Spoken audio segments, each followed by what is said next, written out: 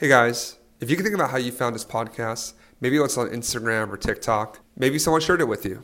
I don't run ads for the show or have sponsorships, so the only way this grows is through word of mouth. If this was valuable for you in any way, my only ask is if you could share this with someone who you think would help their investing journey or business. Thanks a lot, and let's get to the episode.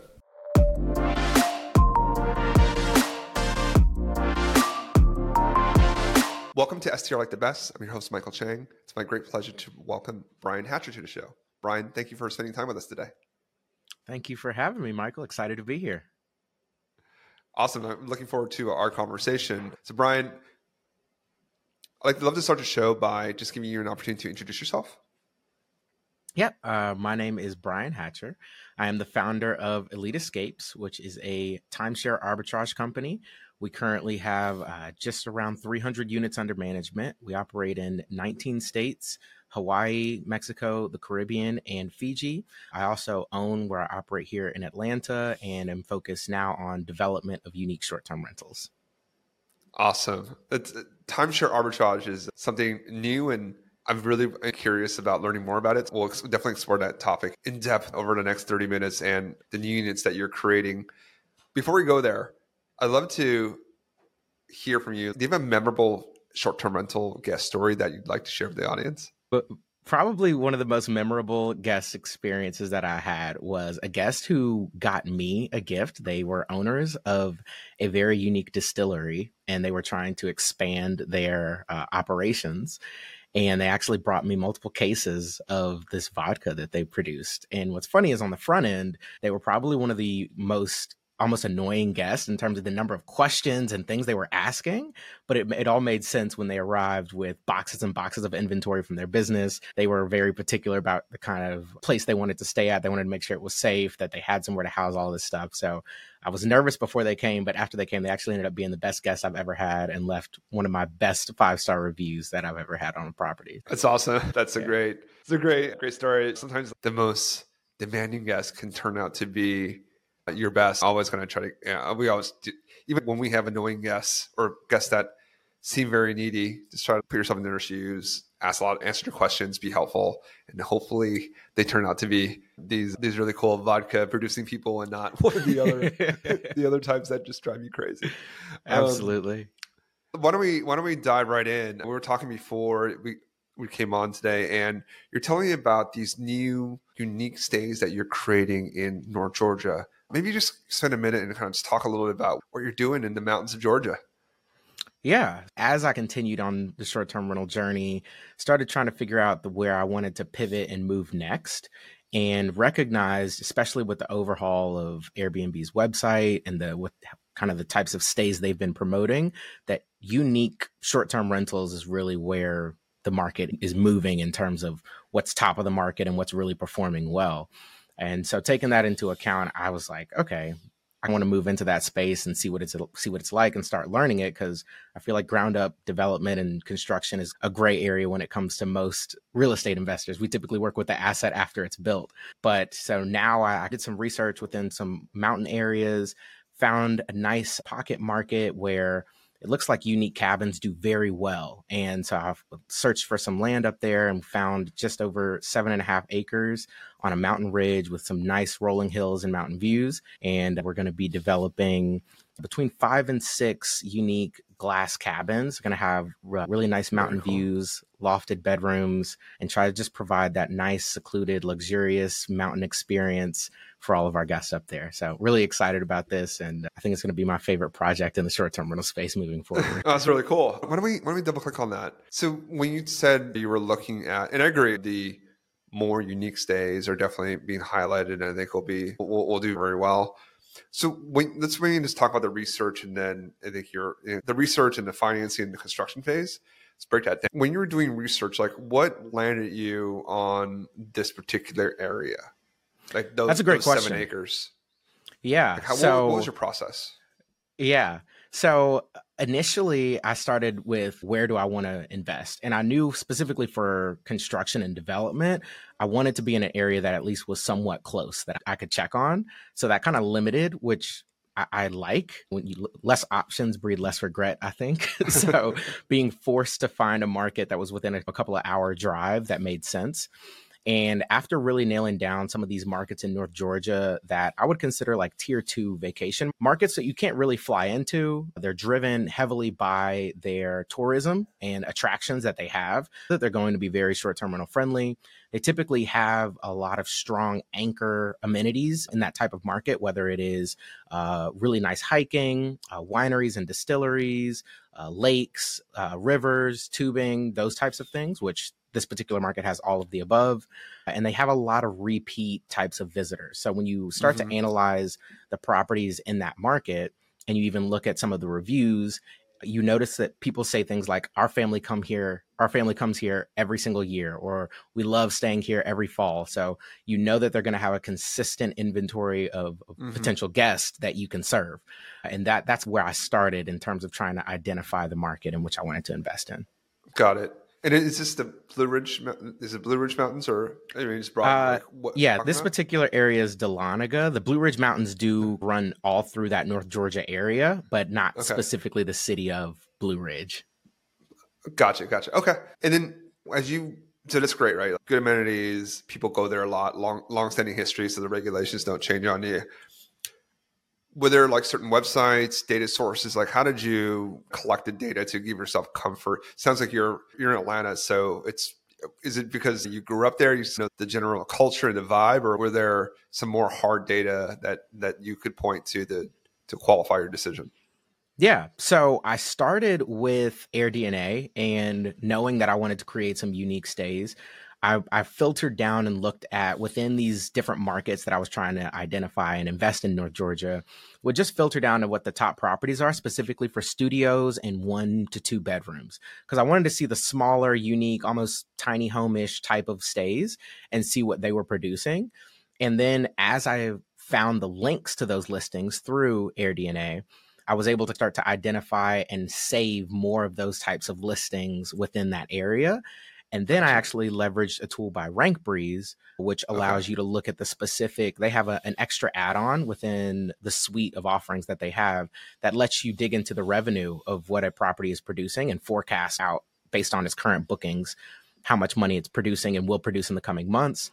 And so after I had like a wish list of these unique stays in North Georgia, I started getting more granular and seeing just how much they were producing and realized that you actually didn't have to have a 6-7 bedroom home to make over $100K. You just needed something very unique in the right market, and you could have a 2 to 3 guest maximum and do the same kind of numbers, which is what really pushed me into that space head first. That's great. If you don't have to deal with 10, 15, 20 people consistently to earn that kind of money, I think it's always helpful. Our stuff's big. My inventory is all pretty purposely middle of the fairway. People come in, they'll bring their families in, but we don't have anything like that. So actually I'm really curious on how you like designed and financed it. So that's actually interesting. Most people talk about using AirDNA, using even Price Labs has their market research tool. Few people have actually mentioned the RankBreeze tool. What did you, and I know AirDNA actually also has revenue forecasts. What was different about RankBreeze that maybe gave you a little more comfort, or did it look at the data a different way or a different source? What was different about RankBreeze that helped you with your decision making? Yeah, honestly, RankBreeze, it's like a Chrome extension tool. The main reason I use it is because you can start with the listing and then look into the specific listing, and they actually show you how they're coming up with that data and that number. My background is actually in data and analytics, so I like being able to see different sides of the data spectrum. I also that no data is 100% accurate, but it starts to tell you a story. And so the more points that you have to look at, the clearer that story starts to become. And I think that's why I want to start with AirDNA, because I feel like on the higher level, it can tell me where I need to look, or like generally. But then as you start to refine what it is you're looking at, getting more specific data points that align with the types of unique stays that I was looking at and the types of markets, that helped a lot. Because on something like a STR Insights or a Rabu, or there's an abundance of data providers now in the short-term rental space, I find that sometimes it's difficult to nail down the specific listings that you're looking at and what their actual revenue is within those tools. So that's the main reason that I wanted to use the RankBreeze tool. Got it. Got it. That's great. And just to be like pinpoint accurate with the listing that you want to comp against. There's a lot more data tools now. We've been playing around with someone that has a deeper, very specific AirDNA tool that allows you to go to every single listing and see like on a very granular level. And they can do that in price labs as well. They'll allow you to go. I'm always curious, is it because sometimes the numbers are different and you're like, Yeah. which one do you go with? And then you end up just going to look at other data or taking a lot of data and just aggregating it. But I think it just speaks to the more data you have and the more you look at it, the more it paints a mosaic, and that you just triangulate. You never are going to be like, I'm going to hit it right on the head. But if you can have 4 or 5 data points that are around the same point, then you have a nice range to drive your analysis off of. So thank you for sharing that. That's awesome. So this was the financing part. Talk about how'd you finance this project? Ground up construction in a rural market is not the easiest thing to get equity and debt and all that fun stuff. Like, how did you approach that part of the equation?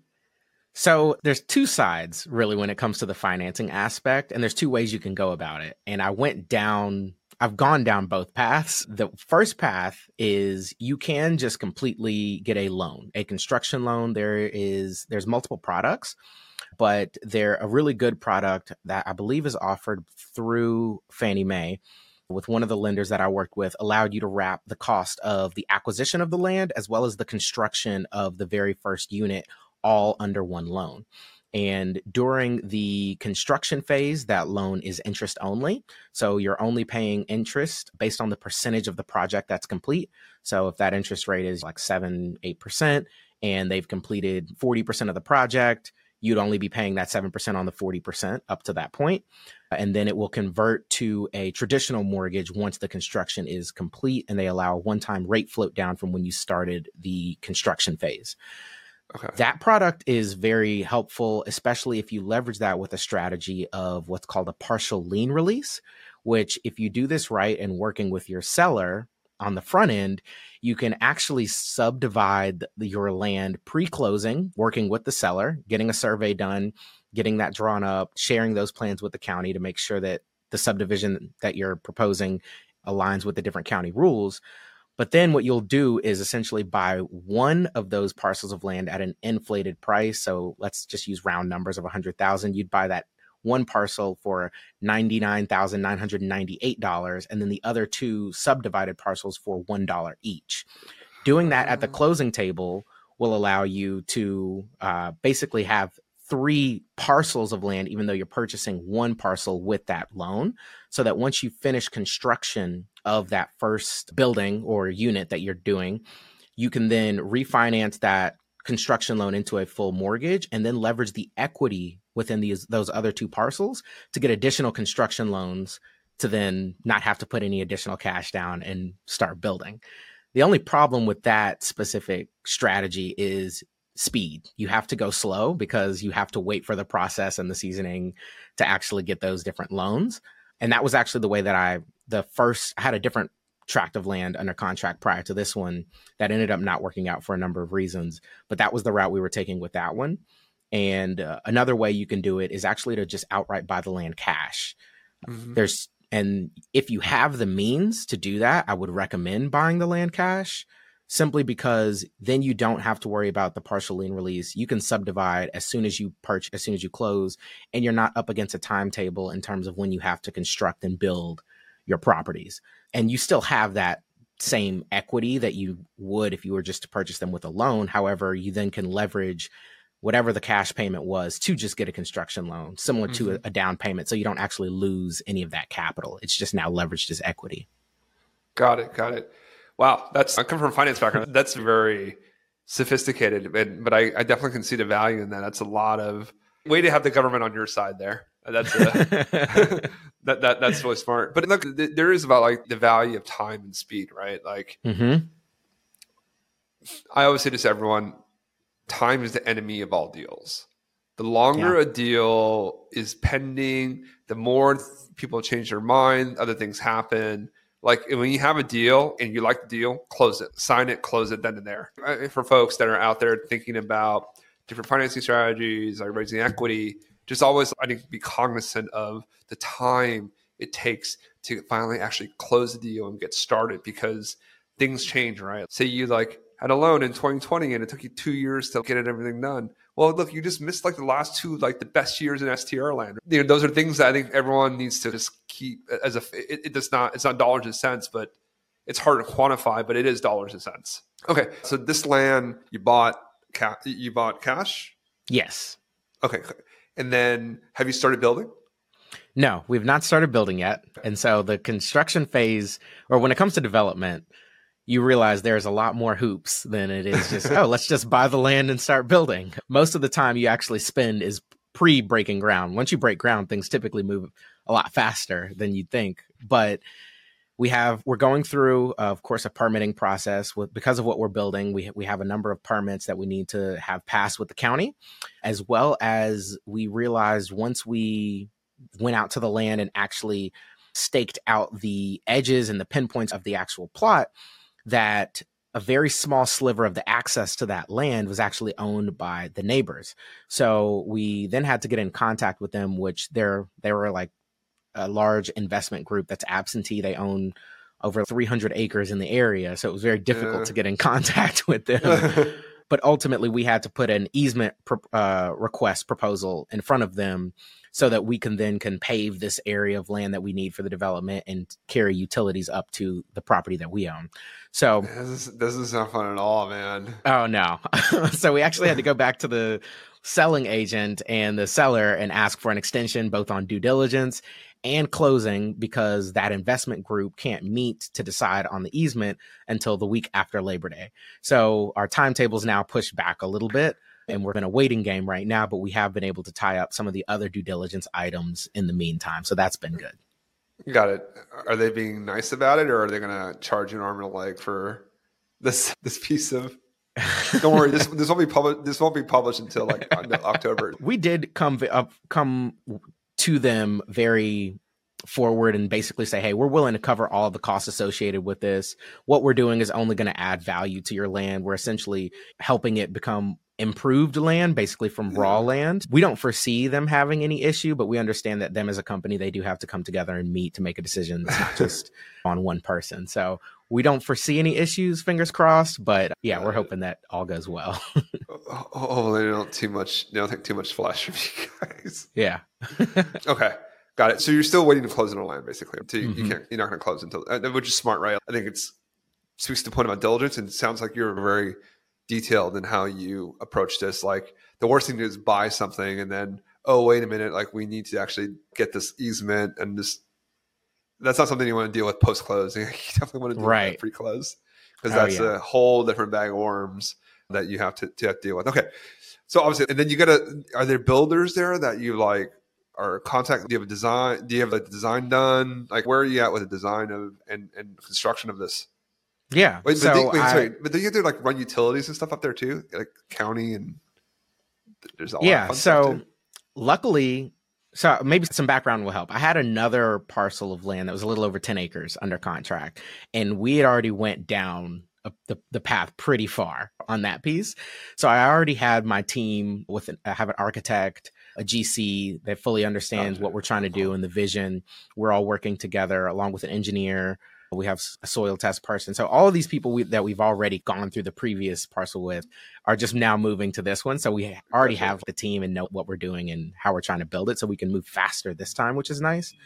I was able to find them online, really just looking for unique builders in North Georgia.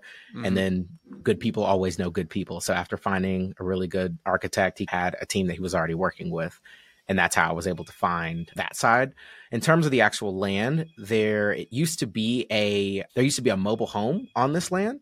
So luckily enough, there's already a well up there, as well as a utility pole. We just have to get the utilities turned back on and then test the well. So that would have been a very large expense, especially how high up these properties are. So we're very happy about that. Yeah. No, man. Dude, yeah. Congratulations. That sounds like a great set of circumstances to move quicker. And obviously, best of luck on the closing in a few days. Thank you. So I want to transition the conversation to your other business, which I found super interesting, the timeshare arbitrage. Maybe just take a minute to describe what that means. Yeah. And I know you operate in kind of the more traditional side of short-term rental arbitrage, but it's very similar in terms of of course, you're getting a property at a specific price or lower rate, and then you're marking that rate up, providing value, and then reselling that to various guests. And so on the timeshare side of things, there's multiple ways that you actually can do timeshare arbitrage. One of those ways is really just through ownership of multiple different deeds that you can consolidate into one. Then you can leverage your timeshare points, credits, or weeks, whichever model that the timeshare network that you're operating within has. And then depending on the guest structure, you're then able to sell your dates or inventory or market those dates or inventory to guests on various OTAs or online travel agencies like an Airbnb, VRBO, or your own direct booking site. Another way is by leveraging, I'm sorry, go ahead. Oh yeah, maybe just pause here, because that's I think there's a lot to unpack, and I'm having trouble following it. So you buy, I don't own any vacation rentals, so correct me when I'm wrong, but so you buy a number of deeds from of timeshares, right? Which gives you certain rights, nights, points, whatever the case may be. So is the strategy to aggregate like cheap deeds? Because I assume people don't. You always read the horror stories about timeshares, so you get stuck and like, oh my god, I can't get out. So I assume they want to just get rid of it. They'll probably just get rid of it for nothing, just to not have to pay the annual fees and all that fun stuff. So you basically buy them. Is there let's just start there. Is there specific stuff that you're looking for when you're buying? Like you're trying to buy in all one network or one area, one location? Is there a specific way that you're looking to find these deeds? Yeah. So I recommend using some sort of broker or brokerage service. And it's a broker service for everything. Absolutely. But it is a little tricky to navigate, right? You touched on something great, which is the industry and the landscape. Timeshares in general is not an industry that a lot of people want to get into. Most people are looking to exit a timeshare and get out of. There's a lot of kind of scamminess and just negative connotation along with timeshares. But that does create some sort of opportunity on the acquisition side, because there are a number of people who just say, I'm willing to do anything to let this go. I just want to get rid of it. I want my hands clean of it. I don't want it. But then on the same token, it is difficult to find really good providers and brokers in the space who can actually help you acquire good contracts, because you have to be a little more wary, since there are people who know that there's a lot of people trying to offload and take advantage of that. But once you connect with a broker, typically you can verify their inventory by asking them for the contracts that they have of the actual timeshares. So that's a really good way to differentiate and make sure you're dealing with someone who's legitimate. If they can't provide you with a copy of the actual contracts that you're inquiring of for a timeshare network, you should probably stay away from them. Okay. There's multiple timeshare networks, and they all have different ways that they operate. So you have to understand how they operate and which kind of deeds make sense. Most of the time you want some type of deed that is going to give you multi-property access within their network, not specifically tied to one resort, unless that resort has crazy demand and is just a really good area. Then I'd be open to being in those areas. And when I say crazy demand, I'm talking about your like Hawaii's, your really premium vacation destinations. Like Disney World. Right. They're always, okay, gotcha. Yeah. Okay. So there's a certain way to do this, certain people that you talk to, but you want to be intelligent in aggregating these deeds. And then what's the next step? So you have, I don't know, like 10 deeds, you have 1,000 nights. Like, how do you actually go and now find guests for these stays? Do you have certain blocks of days? Is it like I only get December, or do you have 1,000 points and like December 25th is like 1,000 points and January 2nd is like 5 points? How does that work? Yeah. So every network has different, I would call them like credit charts or weeks charts, points charts, that can help you really understand. And I recommend looking into this prior to purchasing, because then you're going to understand just the value of how many points you're actually getting within a specific deed, right? Because something might say 300,000 points or Wyndham points, for example. Like, I know 300,000 Wyndham points is not a ton, but that might sound like a ton to somebody. Okay. Whereas like within a different resort network, like a Marriott Vacation Club, where 5,000 points within MVC is actually that's not a bad amount of points. So it's all relative to how they redeem in their credits and point charts. And so I think it's important to understand that on the front end to see if a deal makes sense worth acquiring, because then you'll have a better idea of the types of stays you can get.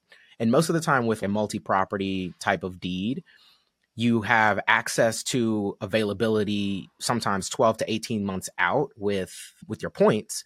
And then you can start to see, okay, I could market these various properties, or I have access to these properties.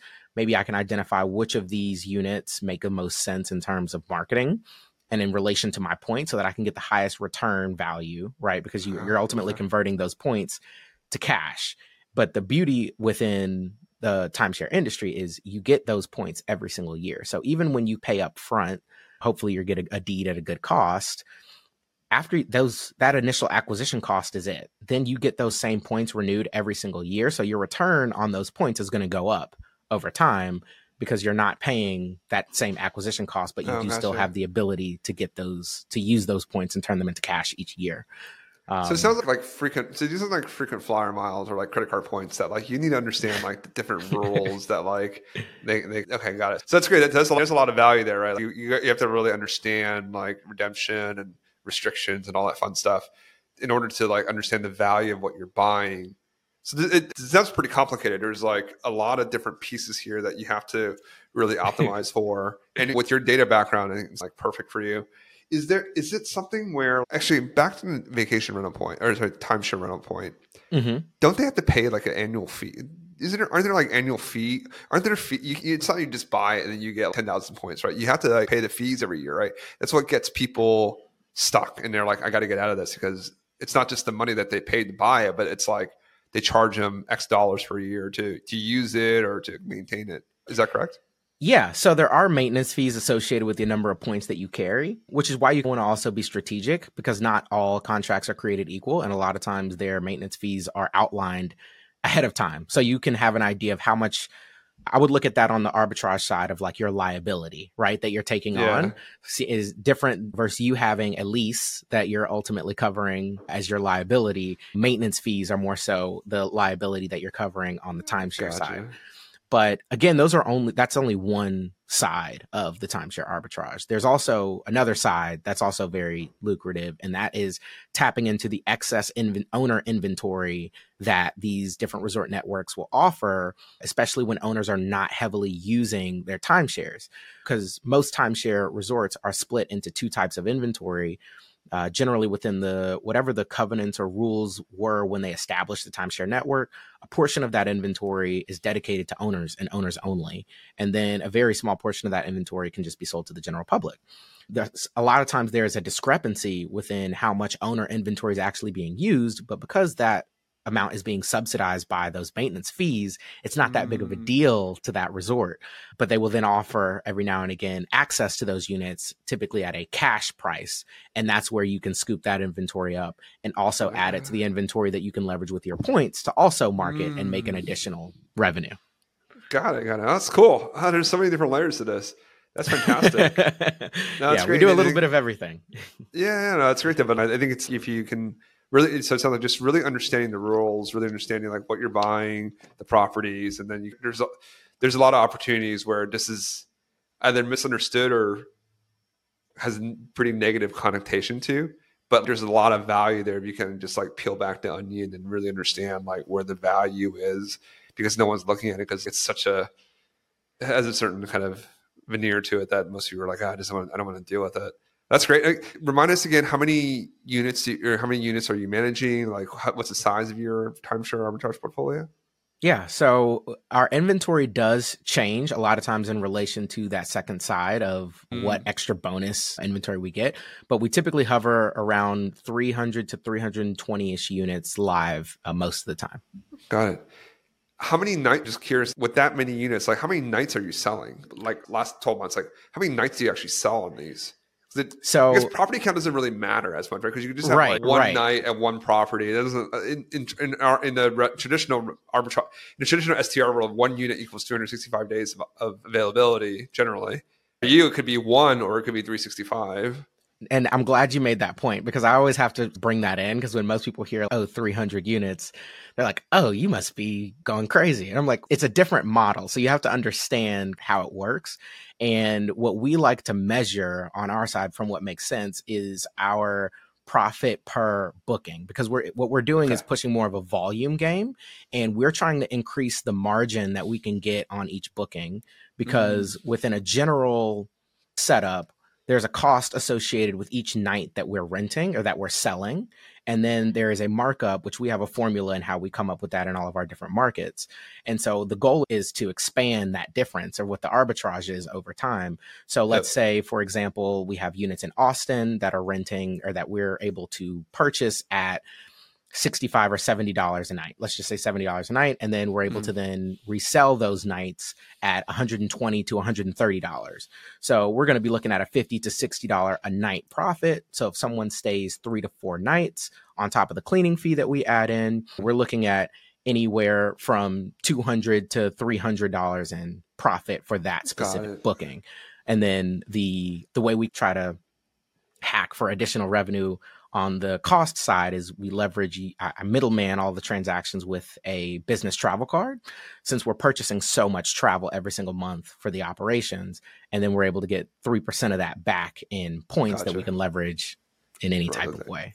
Got it. Okay, cool. So you get a rebate back from the credit card. That's smart. Yeah, the nice way to build your margins, and that's on the full, and it's all on the full reservation value, not just the profit. So that's a nice little hack there.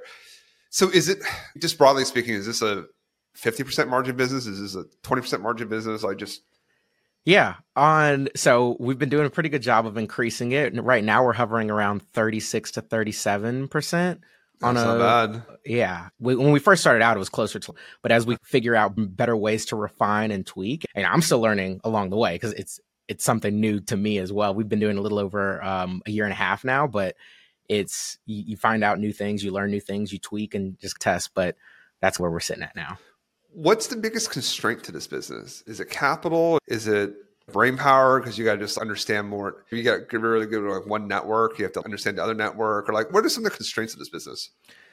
I would say the biggest constraint is your access to inventory and being able to forecast, because and that's part of the reason that I'm pivoting into primarily development, because the key pieces of this business that you own, you're not in control of. For example, we had some really, really good inventory. We had some really awesome destinations that we got that were accounting within maybe like within Hawaii and the Caribbean. We got tons and tons of units out there, and they were just selling like hotcakes. And we saw our revenue almost double what we were used to in 1 month. Nice.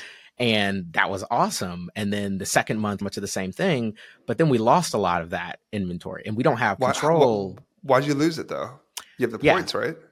Yes, but on the point side, you have less, because now I'm constrained by the number of points that I can use. Whereas in the bonus inventory side of things, that has an unlimited cap until basically the resort runs out of inventory. So you have to be strategic in the balancing act of when you want to use points and when you want to use extra inventory, because you also want to maximize your points. But once your points run out, you have to wait then until your points replenish again. Gotcha. So it's a balance between, you got to guess or predict when there's more owner nights ready to buy versus trying to use your points. So you're trying to scoop it up for a cheap cash price versus using a finite amount of points. So is it just more buy, but can't you just buy more or are these limited supply to buy more deeds that have Marriott home villas or Marriott, right? Just buy more Marriott deeds that are better. Is that a way to think about it? So or that is hard to find those deeds. Yeah, it's not always easy to find the right deeds. And at the same time, it's also a long process. So it can take as long as 8 to 9 months to get a new contract, a new deed fully converted in your name and live. Yeah, so it's not as quick as 30 days of buying a home. So you have to be very strategic and intentional because it's going to take a long time before you actually have all the tools you need. Okay. No, okay. That's another. Yeah, it's this Rubik's cube of a bunch of different constraints and trying to figure out. But 40% margin is great. Just the scaling part of it sounds like there's pieces there that you have to get right. Right. Are these contracts expensive?